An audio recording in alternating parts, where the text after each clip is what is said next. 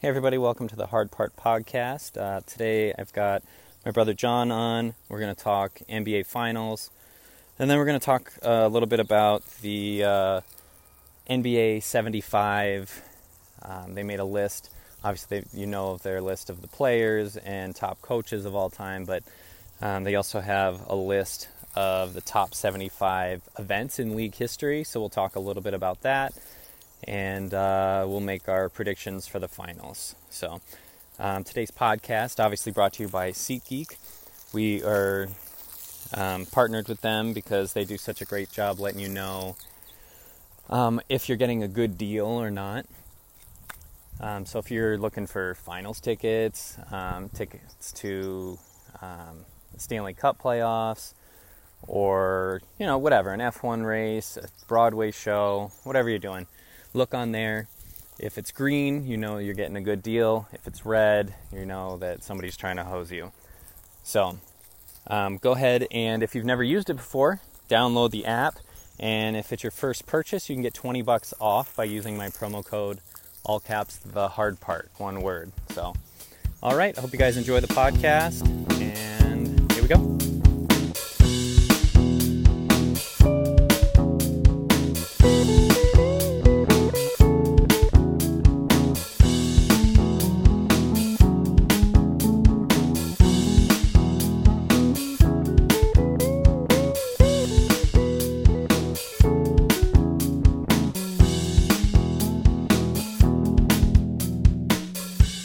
You've watched game 1 and 2, right?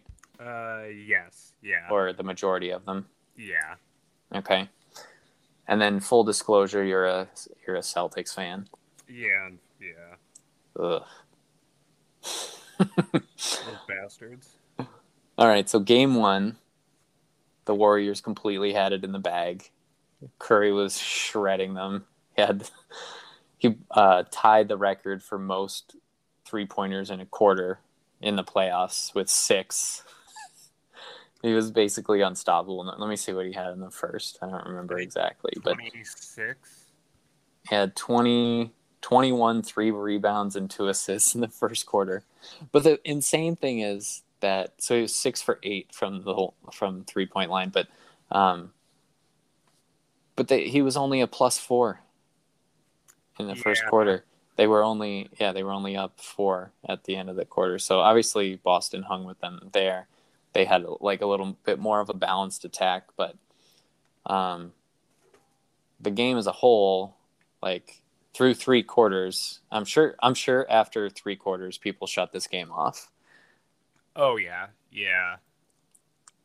Especially with how it was, like there was no momentum shifts or anything like that. It was just you're basically watching like a regular season game. Yeah.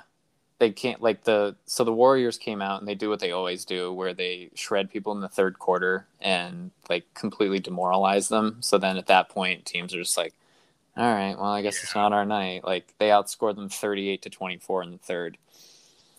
And then if you watch the games, you know that the Celtics came out and outscored them 40-16 in the fourth. And like the Warriors literally could not do anything. And I think a lot of it has to do with the fact that they only played 8 players, really, like through the whole game.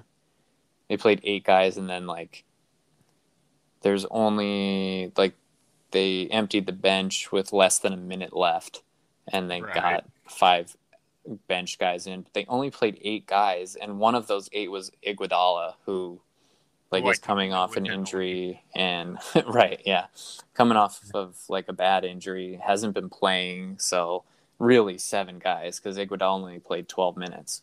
Yeah.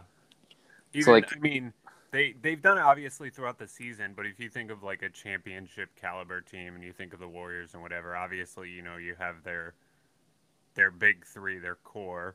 Obviously Wiggins is either great or he's Andrew Wiggins, and then Kevin Looney.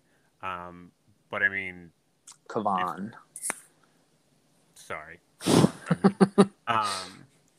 But then you look at the remaining 3, like you said. Jordan Poole played 25 minutes, but only had 9 points. Yeah, he's all or nothing. So Yeah, Otto he was Porter Jr., who played 24 minutes, had 12 points, and then, like you said, Iggy had 7 points in 12 minutes. Yeah. Porter has been playing really well in this series. He looks really good. Yeah. So obviously the next game he got more play, but yeah, just and Boston only played 8-9 guys if you count Tice's 6 minutes, but right. It was kind of yeah. I feel like they just had more juice, and obviously like if you're killing a team, like that gives you energy too. So like right. you're not like on a big run and you're like, man, I'm really tired. I got to get out of here. Yeah. You're like energized by it. So like Tatum played 41 minutes, but he only scored 12 points, but he did have 13 assists. So it was like the big Al Horford game, which was like more torture for Sixers fans. Yeah, 26 points in 33 minutes.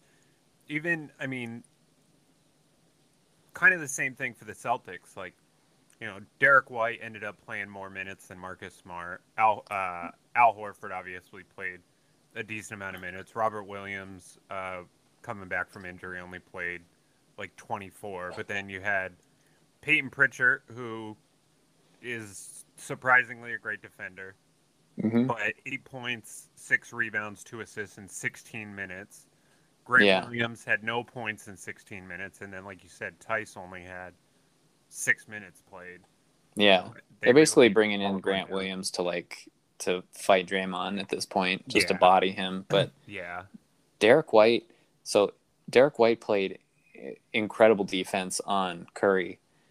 That first quarter where Curry was shredding them was on Marcus Smart. And then Derek White came in and was just, I think because he's faster than Smart, like obviously I'm not going to say that he's a better defender than Smart because that's stupid, but he's a better matchup for Curry, I think, at this point because he's so fast and he stays on his feet, but also he makes Curry work on the other end because he has to keep up with him, whereas Smart isn't like, a focal point in their offense. So Curry can just kind of chill on defense at that point. But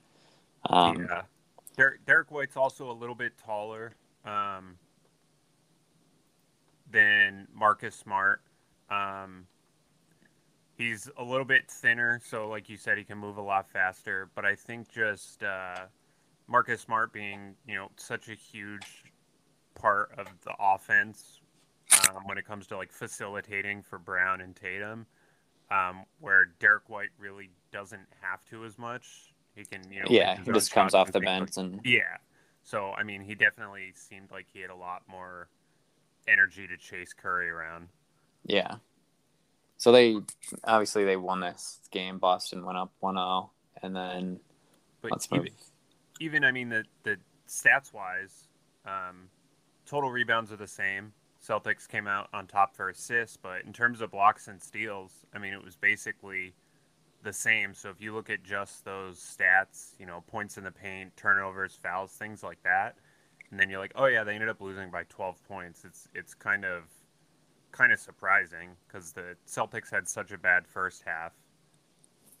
Oh yeah. Yeah, it was a great second half versus the Warriors having a great first half and a terrible second half. It's like everything evened out. So the fact just a terrible quarter, really, because they destroyed them in the third quarter. Yeah, the fourth quarter was like 40 to 16. Yeah, it was bad. Crazy. Yeah, for any team, yes, to score 40 is impressive, but I think more impressive was that they held the Warriors to 16 points in a quarter. Yeah. It's nuts. And a weird, Woj kind of stat to point out is Jason Tatum obviously had a double-double with 13 assists. His career high in assists, but anytime Jason Tatum scores double digits, he scores 25-plus the next game. That's weird. Yeah, so obviously Celtics fans were happy for that. They got a win, and he scored 12 points. So then... Yeah, if you can win without your best player putting up points, then that's always a good thing. But then in game 2, he did score quite a bit. But then 28 points. Al Horford came crashing back to earth. He had 2 points, 2 turnovers, 2 fouls in 28 minutes. So then that was the Al Horford that Sixer fans are used to seeing. So that was not nice, but you can definitely tell that the Celtics were looking for something to be able to play some defense, because where it was obviously their starters in game 1 having such huge minutes, and like we talked about, both teams played like 8-9 guys. Game 2, Derek White had 30 minutes, Grant Williams had 21, Pritchard had 19, Tice played 14, and then Aaron Naismith even came in. Naismith had like 11 minutes, but I think they had a lot more minutes because the game was out of reach at a certain point. But Derek White came back to earth. Pretty much everybody else did next to nothing. Marcus Smart looked pretty bad. Yeah, 2 points. Robert Williams, not great, but they had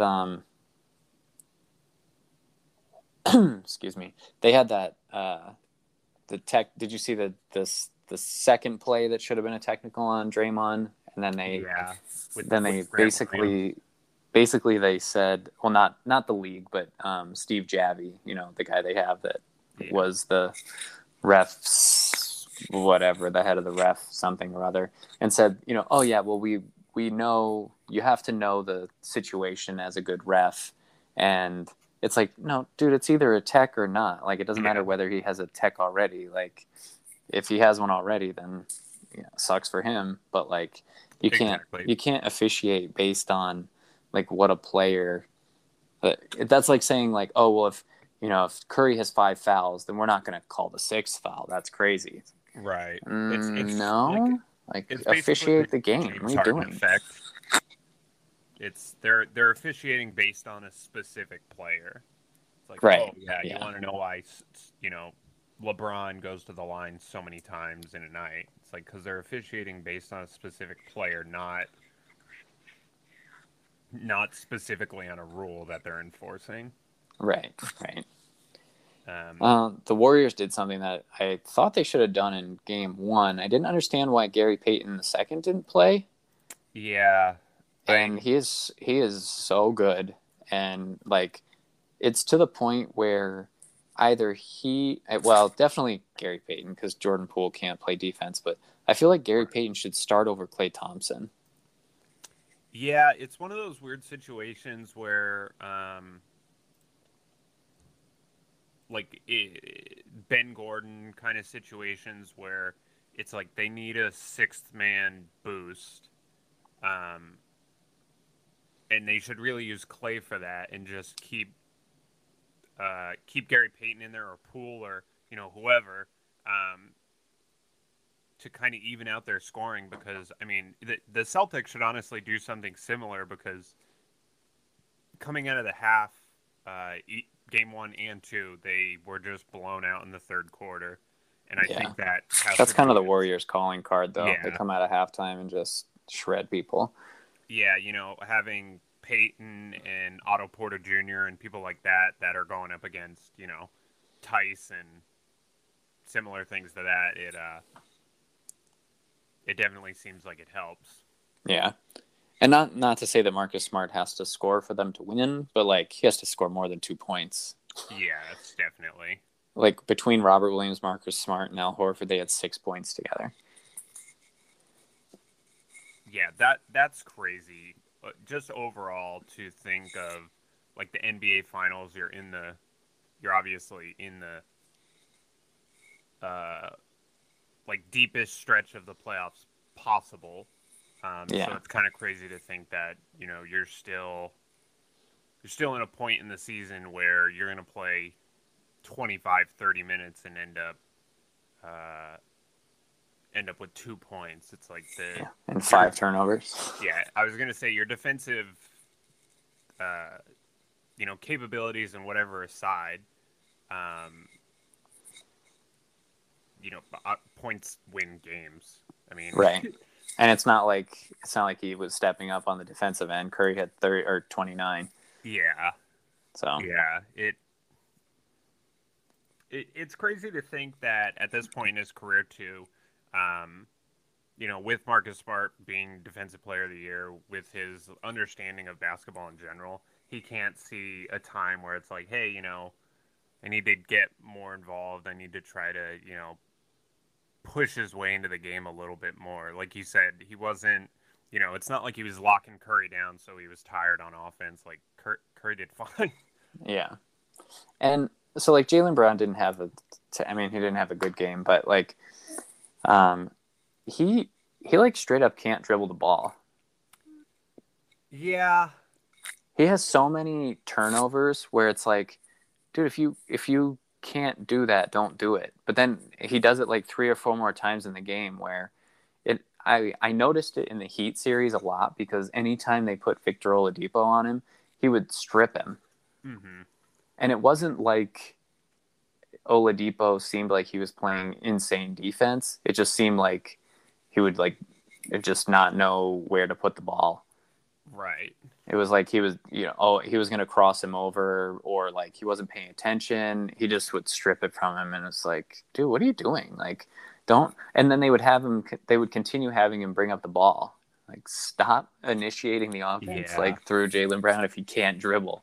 And I've seen it a couple times in this series too, where he'll make like a dribble move, and someone who's like not known as an incredible defender, or like doesn't make an incredible defensive play, just strips it from him, or he dribbles it off his foot or something. It's like, dude, what are you doing? It almost looks like he's been in some crazy Space Jam situation where that's not his real body. It's like, it's either great and he has an incredible dunk, or he like stubs his fingers into the ball and it goes out of bounds, and you're like, what just happened? Like,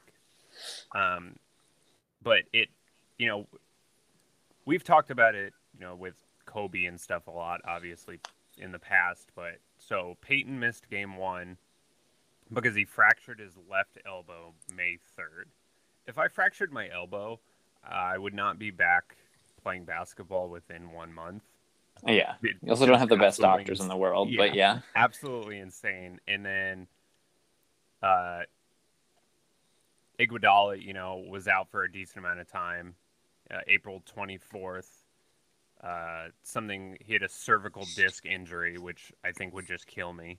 And then, Porter has been having foot soreness. So it's like you basically got outplayed by a 40-year-old who came back after, 2.5 months off, and Peyton, who this was his first game back from a fractured elbow. So it's like you're not in such a good form this far into the postseason, where a guy who came back from an injury and a guy who hasn't played in a month and a half, who's also 40 years old, you can't, get it over on them. Well, speaking of that, like being this far into the season with like, injuries and stuff like that, what do you think? Do you think they should change the number of games? I know people were talking about like shortening the season. I honestly think that, and I truly believe that it in no way matters. I think that... You think people are just going to get injured either way? Yeah, I think that if you shorten the season by 10 games or 15 games, I feel like you'll have the same amount of injuries, because the players and coaches and everyone will constantly think, well, hey, now that we have, 10 less games, 15 less games, let's throw an extra practice in there. Let's do this. Let's do that. And then... So they'll end up playing the same amount of time, is what you're saying? Yeah, I think overall... You're not going to like hold people out of games because there's no reason. So they'll end up playing the same. And I mean, with travel time and a lot of like logistical things, less games mean less travel time, means most likely more practices and things like that. And, a lot of the players are, going to do whatever on their own anyway. So I feel like overall, you would have to drastically change the season to see... Like to make any kind of difference? Yeah. Like for an actual impact, you would have to change it so drastically that it would be crazy. I think I think the thing that they could do is not change the number of games, but like so they eliminate preseason because like preseason doesn't matter. Like that doesn't make any sense because people you like play yourself into shape during the season. You figure out stuff during the season because it's not like the NFL where it's like if you lose 3 games and you're like, well, I guess that's it for us. Like you can mess around for 20 games and still make the playoffs. Mm-hmm. So if you eliminate the preseason, you start the season earlier, but still have the same amount of games, then you can space them a little better so that it's not necessarily back-to-backs that like kill people. It's that, you have like 5 games in 7 days or in 8 days or something like that. And like, sure, people are gonna like, they won't complain about that, but if they are aware of a change, they're like, oh, well, that's their job. They do this for a living. It's like, okay, yeah, but they still are like, have human bodies. Right. Yeah. There's only so much. Regardless of the alien stem cells or whatever they take, they're still going to break down over the course of, whatever. Right. If you're playing that many games in that short of amount of a time, I think that's the bigger issue. So I think that if it's more spread out that way, though, where you're not doing that, then you don't run into the issue where, like, okay, so say you're an Eastern Conference team, all the West teams only come to your city once. So you live in Orlando and you're like, man, I really love to see LeBron play. You buy a ticket and he's like, I'm not playing because this is like the 6th game in 10 days. Yeah. Which for him, it's like, yeah, okay, that makes sense. First of all, the dude's almost 40. And like, yes, you're playing too many games. You have to protect your body and think of yourself. But then as the fan, you're like, well, fuck. Like, I paid for this ticket and now, like, the whole reason I came is to see you and you're not going to play. Like, that sucks. Yeah. So I think that would help. Yeah. I mean, like a couple of points, you mentioned the 5 games in 7 nights, whatever. If we were having a conversation and I said, hey, it's Friday and Monday I was in Memphis and Wednesday I was in LA and then yesterday I was in Dallas, you'd be like, wow, you must be exhausted. And it's like, yeah, and also I didn't have to play, 30 minutes a game. Right. For those games. Like, I understand it's obviously not the same travel and, they're not stuck in. But even if, like, I have to imagine, like, if I flew private or whatever, like, if I flew from, I think, what's the farthest one? I think it's like Portland to Miami. Yeah. You fly like Portland to Miami or something like that. That's, even if you flew like the nicest, whatever. It's still draining on you. Right. Yeah. You're still going to get to Orlando and be like, shit, I have to play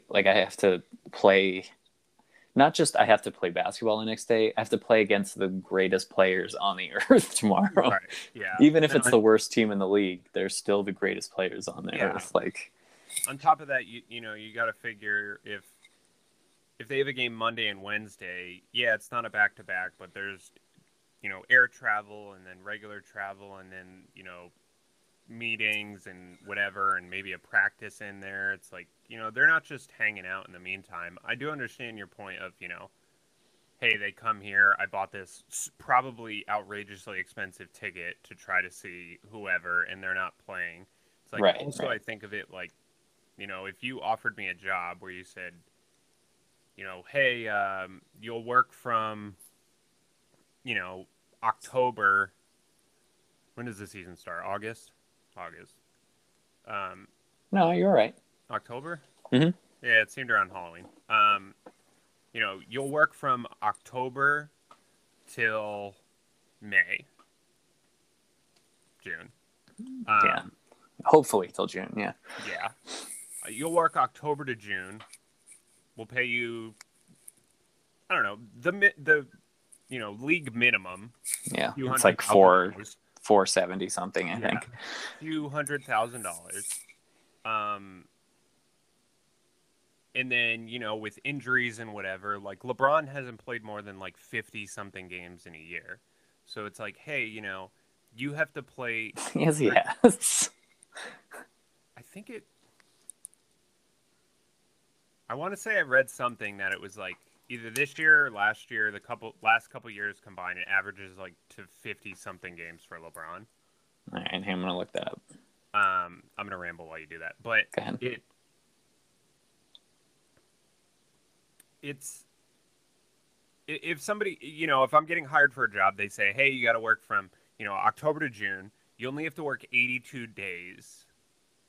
I'd be like, this is the greatest job ever. You're gonna pay me $400,000 to do this, and then let's say he played 70 games. Can you imagine how mad your boss would be if you called in sick 10 times in for sure. When you only have to actually, work for 82 games. I understand it's different, but like from the aspect of, a 10-year-old kid whose parents spent, thousands of dollars on a ticket to see LeBron play, and then he's not playing just so that he can rest, kind of thing. Yeah. It's like Go ahead. The lowest amount I could get for games for him would be if he did the last 4 seasons. He's played just under 56 games a year. So maybe that's what it was. Yeah. But it's like, so you're not even playing 82 games. So yes, it does, kind of stuck in this situation where you may have a back-to-back. You may have, 5 games in 7 nights, whatever. It's like, you're playing in the NBA. You're not playing year-round. You're not, it's not an absorbent amount. Well, they are playing year-round, though. Well, yeah. But even if they're not playing an NBA game, they're still training. Right, but I mean, yeah. But I see what you're saying. They're training on their It's not the same. pace, but it's, it's not like football, baseball, where you have, 182 games? 162. Whatever, too many. But guys just get scheduled days off all the time for that too. Yeah, exactly. That's what I mean. So they're scheduling days off because they have so many games. Yeah. But it's like, so you have half as many games. But I think that's scheduled days off. Like back to the LeBron thing. I think that's the mistake that people make though, is where they say like, well, if I took, whatever off at my job, and it's like, well, it's not the same though. Like, sure, I'm paying you X amount of dollars to do this, even if it is like like with LeBron, he's making, just like an outrageous amount of money. But if you calculate it, the amount of money like that the teams are making, even if somebody's on a max contract, they're still underpaid for the amount of money that they generate. Right. Especially if it's LeBron. I can see that, but also, you figure like Fortune 500 CEOs, are probably making what the NBA players make. I think they're making more than that. You think like the GM of GM is making $30 million a year? Absolutely. GM CEO salary. GM CEO Mary Barra earned $29 million in 2021. All right, so it's about the same, but listen to this. GM lists her base salary as $2.1 million, which means that the rest of it is just like a bonus at the end of the year where they're like, good job. Yeah, but also there's an extra $25 million. But also, GM's earnings or whatever are probably significantly more than the NBA, I would say. Yeah. Okay. Whether it is or not, let's just assume that it is. Right. But think about how many employees GM I think the difference. I'm saying like in an aspect of how much they're paid versus how much they're specifically bringing in. Oh yeah. So then but I would say that like even this person at the top, Mary Barra, who is the CEO of GM, who made $29 million, like the people that are actually making the money are making like between $15 and $20 an hour, whereas like. Well, you can argue that down in the NBA too. You probably, the popcorn guy probably gets paid $8 an hour or something. No, but I'm saying nobody tunes into a game or goes to the game specifically for the popcorn guy. Like the popcorn guy didn't make.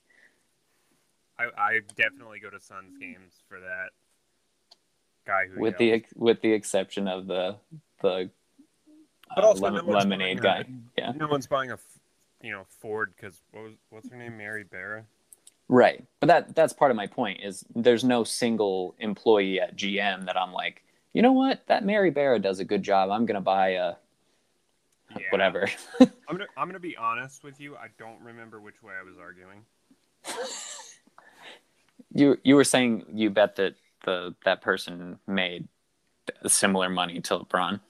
Oh yeah, that's what I was saying. Sorry. So like, if you think about it percentage wise, being LeBron, he's probably getting a larger percentage of the gross revenue of that team than if he was working a quote unquote normal job. You know what I mean? Like if him versus someone who makes the same salary as him in a non-sports related position. Mm-hmm.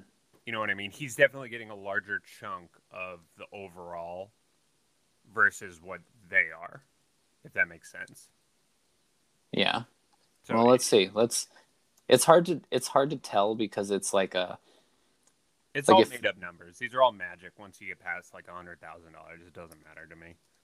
Well, yeah, but I mean, like just saying like $100 billion. It's like what? That's monopoly money. You just printed extra so you could say that. Yeah. Well, it obviously like all right. So I looked up what the Lakers make in a year. And last year it said they made like $350 million. But that seems low because if they're paying LeBron 30-something million, Jeannie Buss makes $60 million. Luxury tax. What do you mean luxury tax? The team still is paying. Right, no, I understand that. But aren't they paying... Isn't Jeannie Buss basically paying out of pocket for so many... Well, no, because even if there's a luxury tax, you still can't go over the cap. Oh, well, like there's still a hard cap, but I'm just saying the reported amount that the Lakers are making is there's no way that's what they're actually making. Like that's probably what they're claiming they make or whatever. But anyway, specifically, but it's probably the stadium jerseys, Yeah. All right. Well, we're like, I don't even remember how we got on this, but so what do you think, like, what's your prediction for the series going forward? I think Celtics lose game 3. In Boston. Yeah. Everyone loses their goddamn minds. Anna Horford takes to Twitter, yells at everyone. That's kind of normal, though. Well, yeah. And then I would say, I think it's going to go to 7. I don't know who's going to win. I think it'll probably go to 7. So I picked Warriors in 6 originally. The Celtics have really only looked good or like really beat the Warriors in one quarter out of this series so far. Yeah. If I had to change from Warriors in 6, I would go Warriors in 5. I think that the league won't let that happen, but like it's strange to think that they're going to go back to Boston and then just things will just suddenly be different. But also like we've seen how the rest of this playoffs have gone where like it's been blowouts one way or then the other, then back and forth, and it's when I was first watching, it was like, okay, well, maybe this is just like, I don't know if actually, you know what? I know I'm just like thinking through this. That's why I'm not actually saying anything.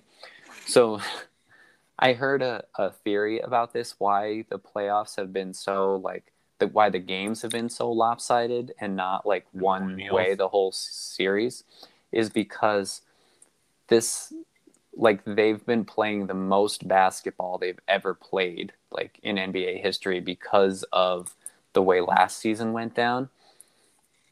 They basically and everything. Yeah, so like they started the season way late, and then the champion was named way late, and so they basically just went right into the next season. Yeah. So like, you know, players that like Jimmy Butler last series, like every other game, he would have like almost a 50-point game, and then the next game he would score like less than 10. Yeah. So it's like how are we having this kind of, and the other thing I look for is like the league putting their nose in things where, like if the Celtics are up 3-0, then they'll come out and Jason Tatum will have like 3 fouls in the first quarter, and you're like, Right. okay, Yeah. obviously something's going on here. But I haven't seen that. So I kind of believe that like this like continued fatigue is definitely changing the playoffs. And I think that next season the playoffs will be much better. Yeah. Because right now it's so hard to predict because of that. Yeah, and that's what I was going to say. Like, you have injuries, you have people going, Tatum had 12 points and then 28 points. Al Horford had a great game and then a terrible game. I think that kind of makes it hard, too, to call the series because even if everyone was on their best, then you still have injuries to worry about. Is Iguodala going to play well? Is Gary Payton II going to play well? Is he going to have any injury issues? Who Otto Porter and his foot issues? Time Lord. Steph has a tweaked ankle. Yeah, Steph always has tweaked ankles. They should just make. He can play in 2 casts or something. He basically does. Did you see last game when he took his shoe off? Yeah, he's like almost to a Derrick Rose point. Oh God, yeah. All right, so you've got. It's just so hard to tell. That's why I think it'll probably go 7 games because the league is going to obviously twiddle their fingers and pretend they're not doing anything, but they really will. And then I think it's kind of just a toss up. All right, if you had to pick, I'm going to look at the odds right now, and you tell me who you think for MVP. So who do you think will be? So you think it will go 7? You have to pick a winner. Who are you going to pick in 7? Game 7 will be in Golden State. I have to pick the Celtics. I can't not. All right. So, but what if you had to put $1,000 bet on it? I would live on the street and not pay my rent, I guess. Is the answer to that either way. Okay. All right, that's fair. You're a loyal fan, so that's fair. I don't know why I can't find. I don't want that. I want for the whole thing. Okay, here we go. MVP. Actually, we'll do the series spread. If you pick Warriors minus 1.5 games, which means they would have to win in 6. Right. That would be plus 250, which is pretty great odds. Yeah. And then, so it's Curry at minus 115, then Tatum at plus 140, and then there's a huge jump to Brown at plus 750. And then everybody else past that is 6,500 or more. Jeez, yeah. Is this my guess, or if I was to bet? Because if I was to bet, we both know that I would put it on a random, like, plus 6,500. Say that you're giving someone advice on not what you would do with it. You're giving someone advice on what they should do with their money. I mean, terrible choice to ask me either way. But I mean, at this point, after 2 games, I think you would have to give it to Curry. Yeah. I mean, with the first quarter of game 1 and then his overall play in game 2, I mean, I think you have to at that point. Unless Tatum comes out and, basically wins the series for them, I think it would be Curry. Okay. So obviously, like, Curry and Tatum are the favorites. If you have to pick somebody outside of them on each team, who do you think it would be? I mean, I think the Warriors is a little bit easier because you just go with either Poole or Payton. Something drastic would have to happen, but I guess maybe Pritchard. Okay. I put money on Al Horford and Andrew Wiggins. Well, I feel like they're not that much of outliers. After game one, I put the money on Horford, but I always liked Andrew Wiggins.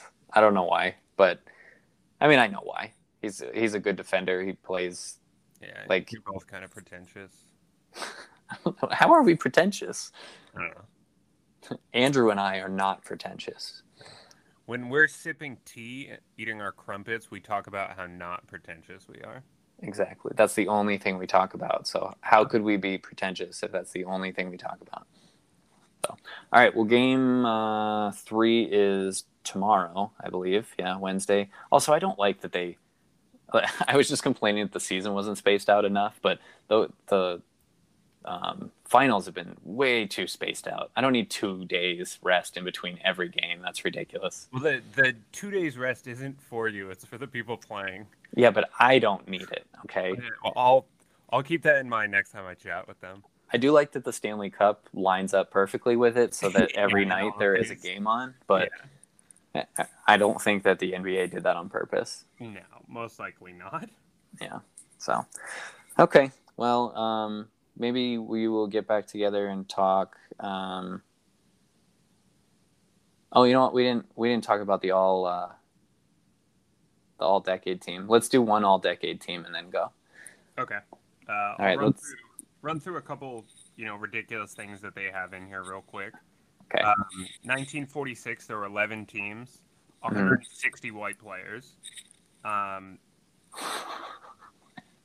Ozzie Schectman, who was one of the original players for the New York Knicks, made $60 a game. Wow. I would play for the Knicks for $60 a game, just to be fair. Yeah. He scored the first basket in BAA history, and then the league wasn't changed to the NBA until 3 years later. Actually, I did know that. An underhand layup, November 1st, 1946, for the Knicks against the Toronto Huskies was the first 2 points of 13.7 million points in league history. Wow. Counting, obviously. The 40s is a little bit weird because the scores are all like 60 to 50. I'm surprised they're that high. Yeah. 1948. Obviously, there's kind of a gap of, I guess. For Hitlery reasons? Yeah, well, I mean, yes, but no. I was going to say a gap in memorable things. It's like, 1948, future Hall of Famer George Mikan scores his first points. Mm. And then it's like, it would be years till he wins the title, things like that. 1949, the BAA, which is the Basketball Association of America, agrees to merge with the NBA to form, or the NBL, sorry, National Basketball League, to form the National Basketball Association. Just some history. 1950, Bob Cousy makes his debut with the Celtics. They lost 107 to 84 to the Fort Wayne Pistons? Yep. In October 31st, 1950, Earl Lloyd, Chuck Cooper, and Sweetwater Clifton break the color barrier as the NBA's first black players. Earl Lloyd made his NBA debut first with the Washington Capitals. Did you hear I was about to start saying Washington? Yeah, I wasn't sure what was happening. I think I had a mini stroke. Yeah.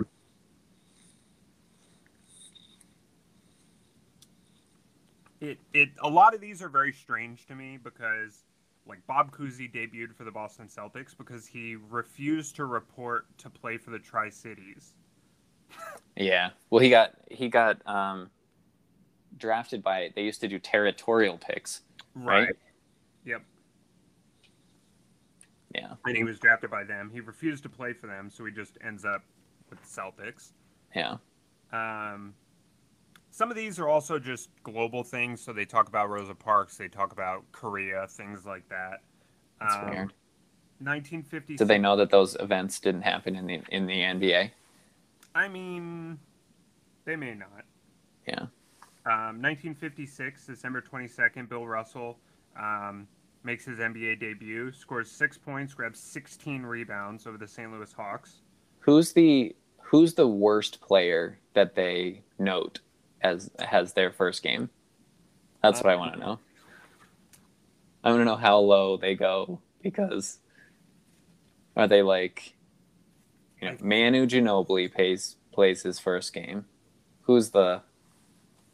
There's got to be somebody on that list that you're like, well, I don't know if that's an NBA event. Anyone by the time we get to the all-decade team. Well, I don't want to listen to all of them. Oh, when you say the all-decade team? Yeah. All right. Well, let's start with a fun all-decade team then. All right. Let's do tell me the 90s. One thing I did want to go over. April 12th, 1958, Bob Pettit ties the NBA scoring record with 50 points. Jesus. Well, that's a whole team's points. So. Yeah. The other one is actually pretty cool. Starting in the 50s, they have this AP was here. The Associated Press existed, in the 50s and 40s. Mm. So AP was there. So they have the Associated Press first black players contract bought by an NBA team. So the Knickerbockers made an expensive move. And this is the actual article from I have no idea. It doesn't even say. Somewhere in the 50s.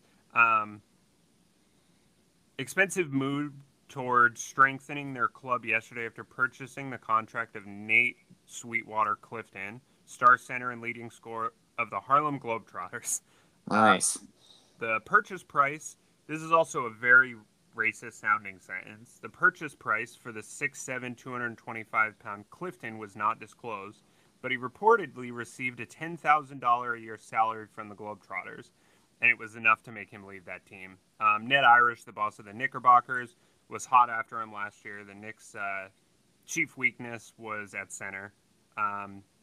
He was 26 years old, from Chicago, is tied up in baseball by the Cleveland Indians, where he plays first base for the Wilkes-Barre Indians, the Cleveland's Eastern Farm League. He led the Globetrotters in scoring during their recent national tour, netting 272 points in 18 games. Wow. So wow. Pretty crazy there. If you had to guess, they list 5 players. If you had to guess who's on the 50s team.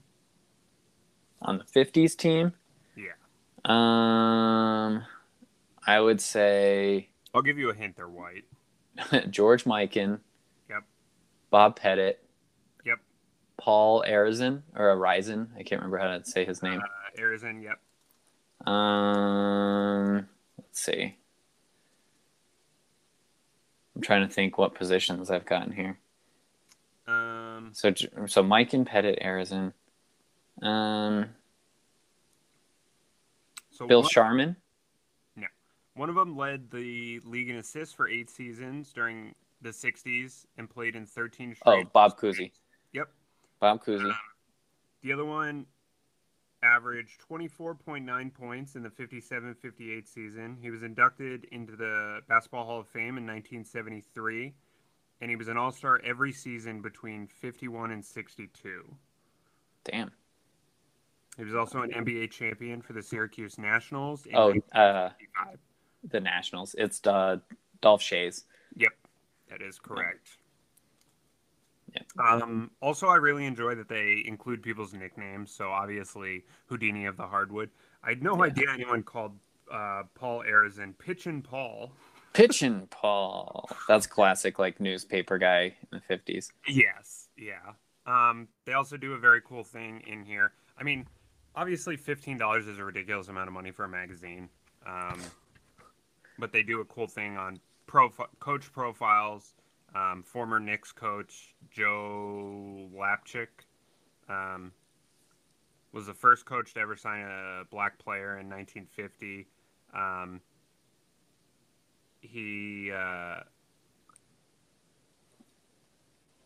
His son obviously felt some backlash in the 50s from his dad hiring a black player. his son went on to become the director of the Institute for Diversity and Ethics in Sports at the University of Central Florida, and he is still there today. Wow. Yeah. Joe Lapchick spent 50 years in the sport as a coach and a player, and then there's basically a full article about him, and they do that for each decade, which is pretty cool. Oh, that is cool. Yeah. You'd be happy to know that I turned to the 60s and 70s, which they consider the second quarter, and the first picture is Daryl Dawkins and Mo Lucas boxing. Oh, yeah. In finals in 1977, so we'll save that. But nice. All right. Well, obviously, I don't have any strong opinions about the players in the 50s in their on their all 50s team. Yeah. So yeah, well, give me the 2000s, or let me guess the 2000s team. 2000s all-decade team? Yeah.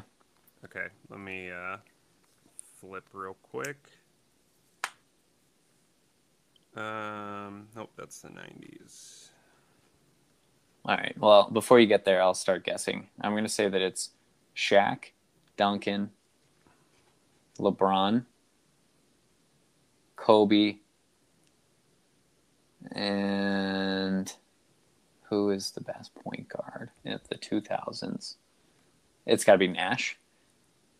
Okay. It is not Nash. Everyone else is correct. Ooh. Is it an actual point guard, or is it somebody like... is it Iverson? It is Iverson. It is Iverson. Okay.